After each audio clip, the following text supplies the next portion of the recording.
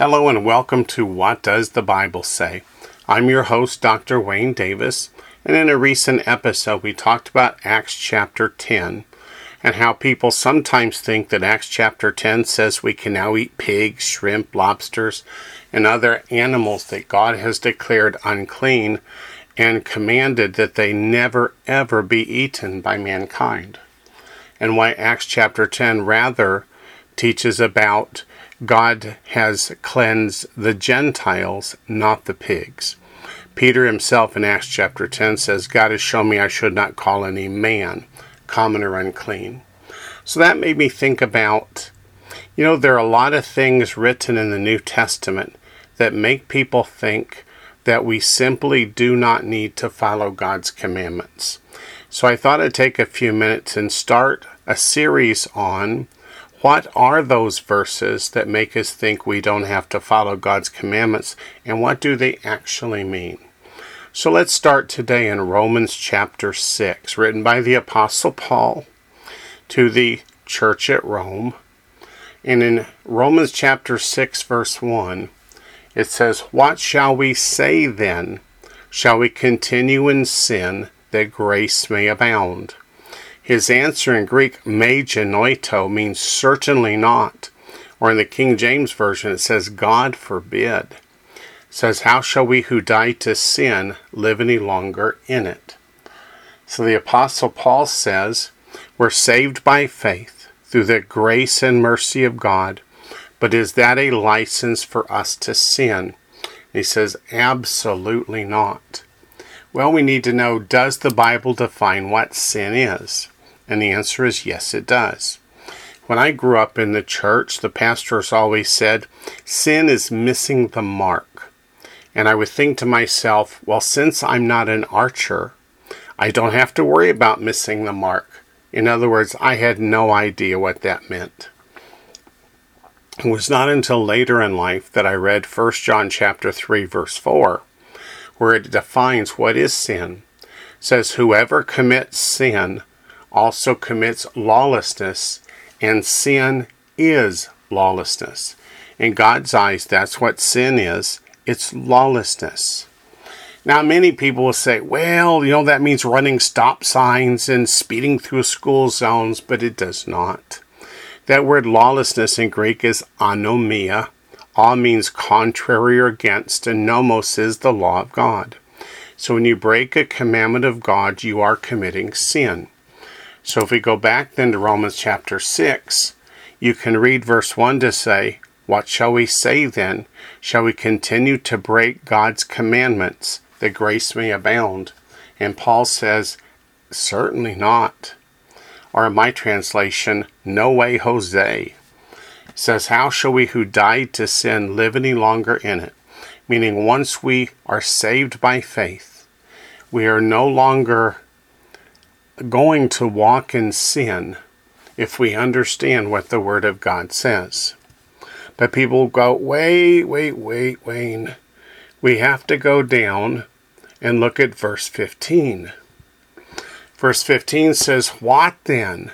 Shall we sin, that is to break God's commandments, because we're not under law, but under grace? And again, the answer is certainly not, or God forbid, depending upon your translation. But let's look at that sentence. It's in the same chapter, written by the same author, written at the same time. And it says, what then? Shall we sin, that is to break God's commandments, because we're not under law? But how can we break God's commandments if the law doesn't apply to us? Well, that's not what this sentence means. There are several different words in Greek that are translated under in our English New Testament. And this particular one is the word hupa. And the word hupa means by or through. So Paul's saying, shall we sin, that is to continue to break God's commandments, because we're not saved by keeping the law, but rather we're saved by grace. And Paul says, no, the fact that we're saved by grace and not by keeping commandments is not an excuse for breaking God's commandments. In verse 16, he goes on to say, do you not know? that to whom you present yourselves slaves to obey. You are that one slaves whom you obey, whether of sin leading to death, or of obedience leading to righteousness. What he means by this is if you are continuing to sin, walking in unrepentant sin after you say you got saved, he says you're on the path to the lake of fire and eternal death. You are not on the path to heaven. But if you're a slave to obedience, that is to obey the commandments of God, then you're on the path to righteousness. It says in verse 17, but God be thanked that though you were slaves of sin, that is before you got saved, yet you obeyed from the heart that form of doctrine to which you were delivered. So has Paul taught them to sin, or has he taught them not to sin? Well, let's look at Romans chapter 3, verse 31. It's in the same book, Romans, written by the same author, Paul, at the same time. Are you with me? Romans chapter 3, verse 31 says, do we then make void the law through faith? Certainly not. There's that me genoito in Greek again. The certainly not, or in a King James Version, God forbid. He says, on the contrary, we establish the law. The word established there is an engineering term. If you have a bridge in the old world that's beginning to sink, you would put a column or a post under it to keep it strong, to make sure it doesn't sag and fall. That's what this word established means. It means that our faith doesn't make the law empty or of no value or of no effect. It's what gives it strength. You can only please God by faith. You cannot please God by keeping commandments without faith. Salvation comes by faith. Once you're saved, then that salvation should cause you to walk in accordance with God's commandments. Now, why do I say that? Well, a lot of people will tell me, Wayne, you got it wrong. The law was part of the old covenant, and we're not in the old covenant, we're in the new covenant. And people like that, I tend to ask, well, where do you find the terms of the new covenant? To which they will all look at me and say, I don't know. Well, let's go look. The terms of the new covenant are given in Jeremiah chapter 31, in verses 31 to 34. So let's read that together. Again, Jeremiah chapter 31, verses 31 to 34. It says, behold, the days are coming. See how days is plural? Those days started with Messiah. He shed his blood to confirm the new covenant. It says, behold, the days are coming, says the Lord, when I will make a new covenant with the house of Israel and with the house of Judah. Not according to the covenant that I made with their fathers in the day that I took them by the hand to lead them out of the land of Egypt. My covenants they broke, though I was a husband to them, says the Lord. But this is the covenant that I will make with the house of Israel after those days, says the Lord. I will put my law, that's the Hebrew word Torah, same word that's used as law throughout the New Testament. I'll put my law in their minds and write it on their hearts. And I will be their God, and they shall be my people. So in the Old Covenant, the law was written upon tablets of stone and rolls of animal skin, we call vellum. So they were external to us, and it was obey them or suffer the consequences. In the New Covenant, here in Jeremiah 31:33, God says he writes the laws upon our hearts and upon our minds. The law didn't go away. The law just became internal. To have it written upon our hearts and upon our minds means that we desire to do it. We want to keep God's commandments because we're saved by faith.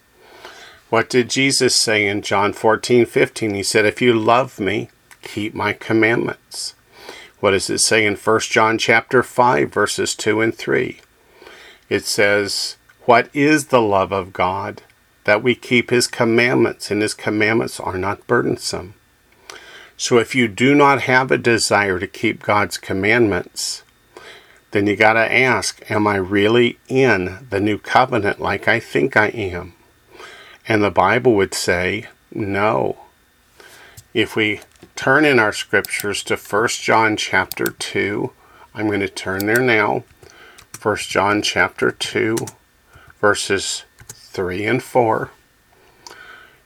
In the online Bible, these verses are titled, quote, "The Test of Knowing Him." And that's exactly what it is. If you say, I've been saved by faith, I'm a participant in the new covenant, that means you're saying that I know the Lord. He's my Savior, He's my God, I know Him. Well, here's what the Bible says. And John wrote this 30 years after the other apostles were dead because the church was starting to go off the rails, and he wanted to put the train back up on its track. It says in verse 3, "Now by this we know that we know Him, if we keep His commandments. He who says, I know Him, and does not keep His commandments is a liar, and the truth is not in him." Why does John say that? Because if you know the Lord, if you're saved by faith, then His commandments are written upon your hearts and minds, and you want to do them. It's your heart's desire to be obedient to a loving Father. So if you say, the commandments, they don't apply to us, they've been abolished, they were for people from the Old Testament days, then you're not understanding what the Scriptures is telling us. Verse 7 says, "Brethren, I write no new commandment to you, but an old commandment which you've heard from the beginning." And you may say, well, okay, but Jeremiah 31 to 33 and 34, well, that's in the Old Testament. Well, let's turn to the book of Hebrews chapter 8. It says the very same thing. In Hebrews chapter 8, verse 10, it says, "For this is the covenant that I will make with the house of Israel after those days, says the Lord. I'll put my laws in their mind and write them on their hearts. And I will be their God, and they shall be my people." If you say, well, that new covenant is with Israel. That's right, there is no new covenant with the church.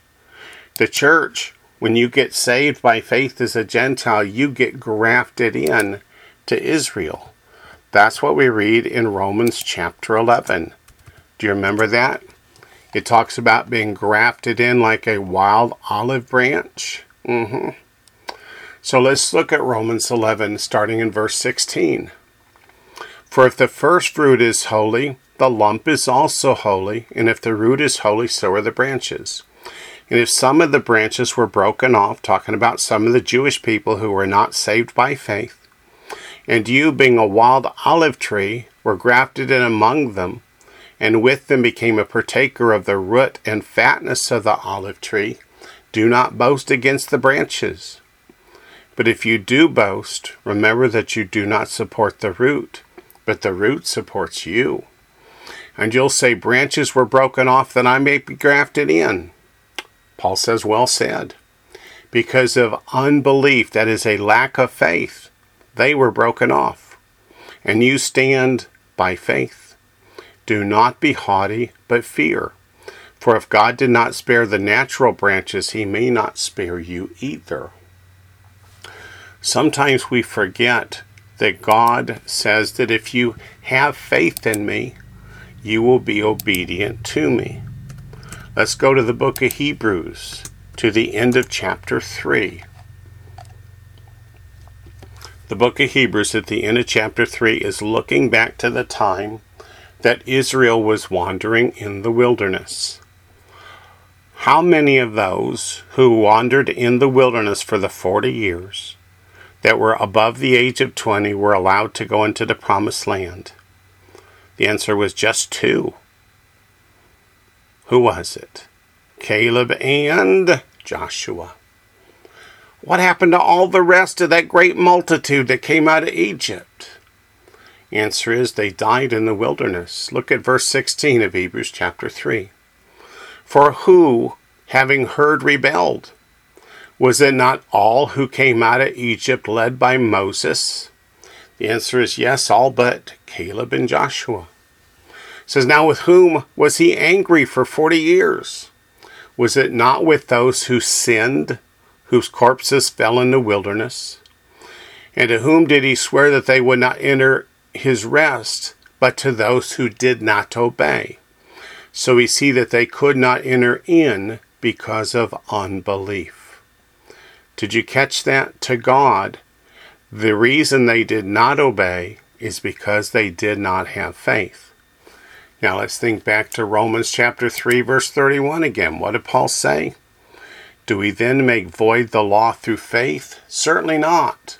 On the contrary, we establish the law. So in the book of Hebrews, there in chapter 3, God says that all but Joshua and Caleb died in the wilderness, were not permitted to enter the promised land because of their unbelief, which led them to sin. Scripture is very clear. If you're living in sin, God says it's because you do not have faith.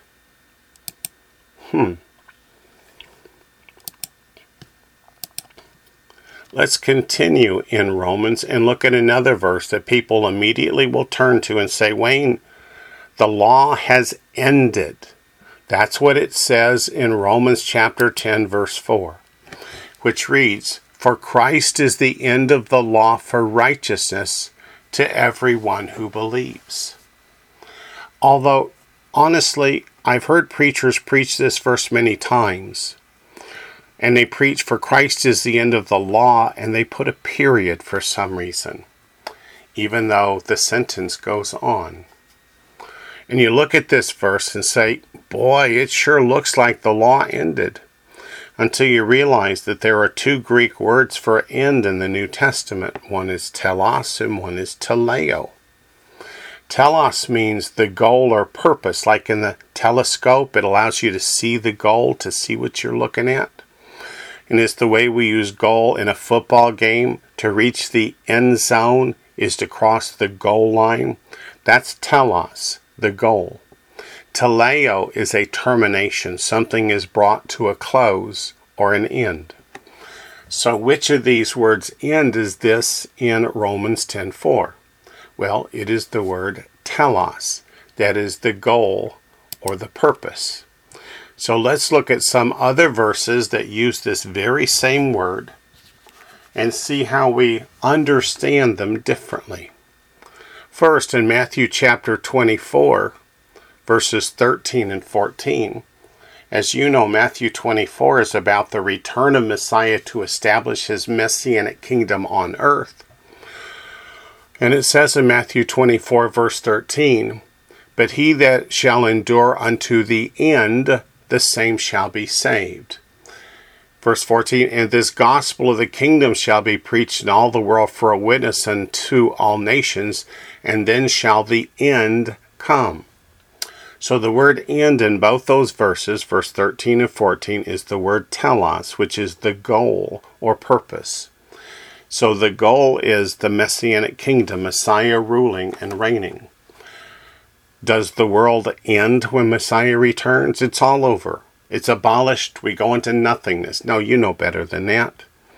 The end, the goal, is to reach the messianic kingdom, to live in Messiah's presence, to rule and reign with him for 1,000 years on earth before the new heavens, the new earth, and then into eternity future in the new heavens and the new earth.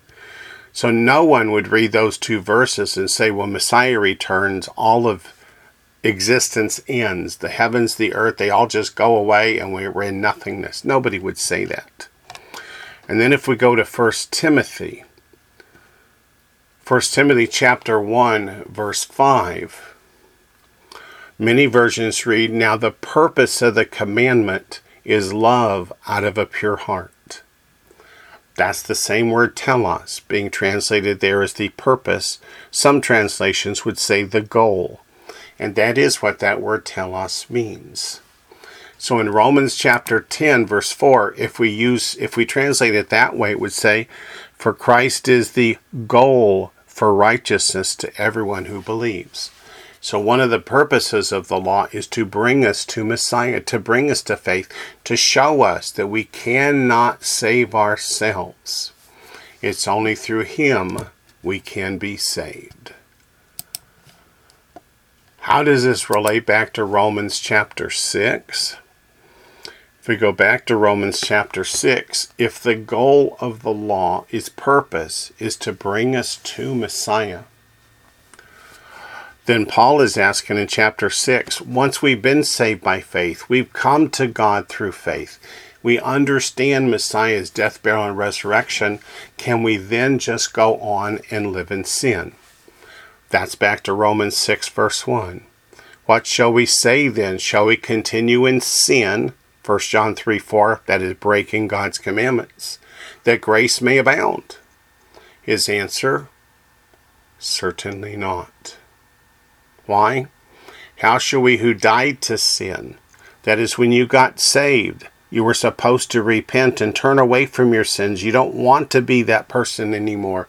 When you were baptized, that's a picture of your dying to sin. Then when you're raised to new life, you're to live a new life, one that's not shackled by the sins of old. Well, where does Paul tell us that? That's actually in the book of Ephesians. If we go to Ephesians, there are 2 chapters in Ephesians that are very important to this point. The first is Ephesians chapter 2. And let's begin in verse 11.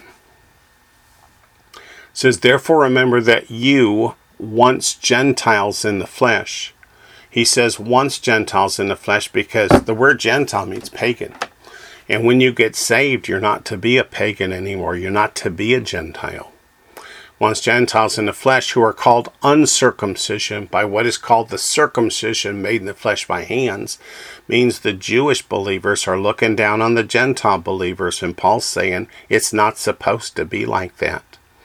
Once you get saved, it doesn't matter if you were born a Jew or born a Gentile. It simply makes no difference to God. So verse 12 says that at that time you were without Messiah. Before you got saved, you didn't have Messiah. And it says, being aliens from the commonwealth of Israel, that is, you were not part of the children of Israel. You were separated. You were completely foreign to the children of Israel. It says, and strangers from the covenants of promise. That is, you were strangers from the old covenant and the new covenant. You weren't a participant in either, or any of the other covenants for that matter, that were given to Israel. It says, having no hope and without God in the world. Before you got saved, that's where you were. You had no hope.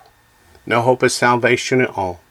Verse 13 says, but now in Messiah Yeshua, or Christ Jesus, you who once were far off have been brought near by the blood of Christ, or Messiah. Meaning now that you got saved, you are a part of the commonwealth of Israel. That's the grafting in of Romans 11. And you are participant in the covenants that God made with Israel, including the new covenant. That's how you become a participant in the new covenant, is you get grafted in by faith when you're saved by faith in Messiah. Verse 14 says, for he himself is our peace, who has made both one, and has broken down the middle wall of separation. That middle wall of separation refers back to the temple. The Jewish people put up a sign at a particular gate of the temple that Gentiles could not go past that point under pain of death. God didn't tell them to do that. God did not tell them that the Gentile peoples can't worship him in the temple.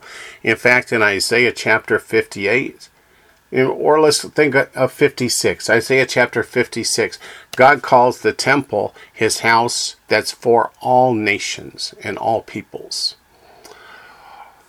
So back to Ephesians 2, verse 19. Let's jump forward to 19. Now therefore, because you've been saved by faith, you are no longer strangers and foreigners. That is, strangers to the covenants, foreigners from the house of Israel. You are part of Israel. You are grafted in. You are participants in the covenants of God. It says you are fellow citizens with the saints. Revelation chapter 4 verse 12 describes the saints as those who keep the commandments of God and the faith of Yeshua. So you become fellow citizens with the saints, that is grafted into the Jewish believers, and members of the household of God. That is, we become children of God, having been built on the foundation of the apostles and the prophets. So that's the New Testament and the Old Testament. Yeshua the Messiah himself being the chief cornerstone. Okay, that's Ephesians chapter 2. Now let's go on to Ephesians chapter 4, verse 17, where the same Apostle Paul is talking to believers who've been saved out of the Gentile world. In verse 17, chapter 4 of Ephesians, verse 17, it says, "This I say, therefore, and testify in the Lord." By testifying in the Lord, he means this is really true, that you should no longer walk as the rest of the Gentiles walk, in the futility of their mind. He says, stop walking in sin like you did before you got saved. And if we go down, it'll tell us, then how are we supposed to walk? How are we supposed to do that? Verse 25. Therefore, putting away lying, let each one of you speak truth with his neighbor, for we are members of one another. So stop lying to each other. Lying's a sin. It's a breaking of God's commandments. Be angry and do not sin. Do not let the sun go down in your wrath. All these are different ways of saying repent. Repent. Repent. If we think back to Messiah's baptism in the book of Matthew, chapter 3, what was it that John the Baptist was preaching down there at the Jordan River? Do you remember when everybody came to baptize him? It says, repent, for the kingdom of heaven is at hand. After Messiah has been baptized and he fasts for 40 days and he defeats Satan, what does he begin to preach? Verse 17 says, from that time Yeshua began to preach and to say, repent, for the kingdom of heaven is at hand.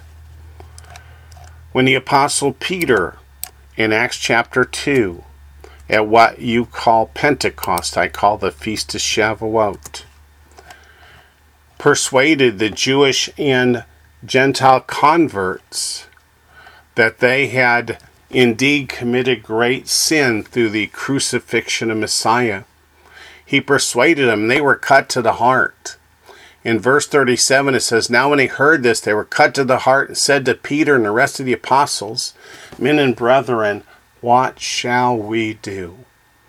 Then Peter said to them, repent, and let every one of you be baptized in the name of Yeshua the Messiah for the remission of sins, and you shall receive the gift of the Holy Spirit. That word repent appears in our English Bible almost 60 times.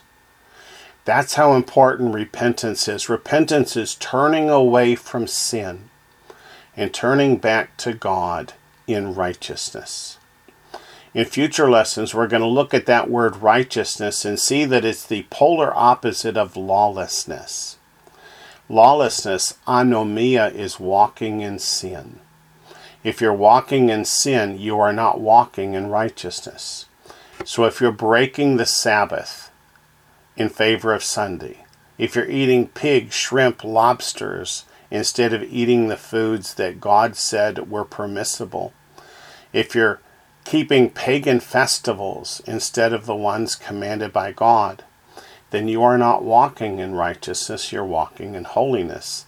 And this is a very important thing to consider and understand as we are in these last days. If you want to know more about any of these topics, please go to my website at www.john1415.org. There's no colon in there, just john1415.org. Or send me an email at wdavis.jag@gmail.com.